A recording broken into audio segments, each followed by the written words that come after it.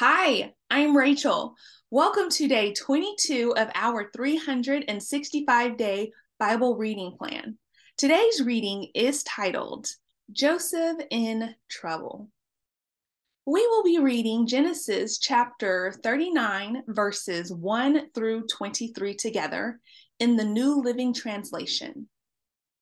When Joseph was taken to Egypt by the Ishmaelite traders, he was purchased by Potiphar, an Egyptian officer. Potiphar was captain of the guard for Pharaoh, the king of Egypt. The Lord was with Joseph, so he succeeded in everything he did as he served in the home of his Egyptian master. Potiphar noticed this and realized that the Lord was with Joseph, giving him success in everything he did. This pleased Potiphar, so he soon made Joseph his personal attendant. He put him in charge of his entire household and everything he owned. From the day Joseph was put in charge of his master's household and property, the Lord began to bless Potiphar's household for Joseph's sake. All his household affairs ran smoothly, and his crops and livestock flourished.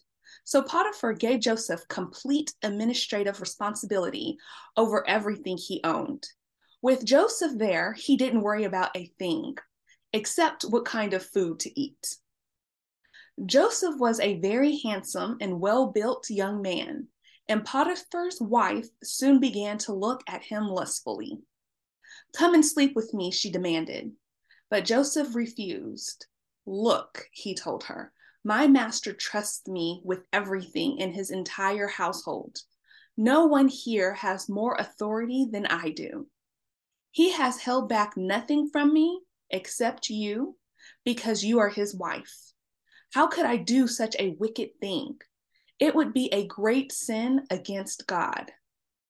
She kept putting pressure on Joseph day after day, but he refused to sleep with her, and he kept out of her way as much as possible.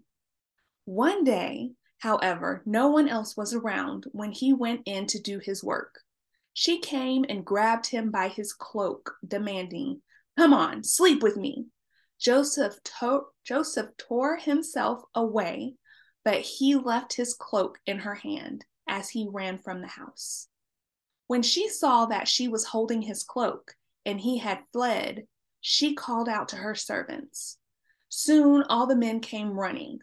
"Look," she said, "my husband has brought this Hebrew slave here to make fools of us.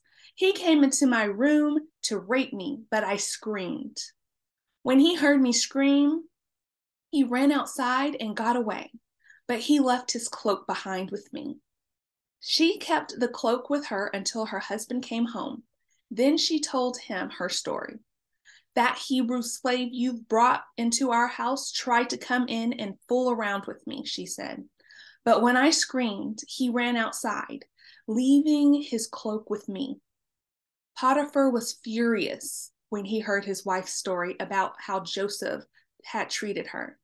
So he took Joseph and threw him into the prison where the king's prisoners were held, and there he remained. But the Lord was with Joseph in prison and showed him his faithful love.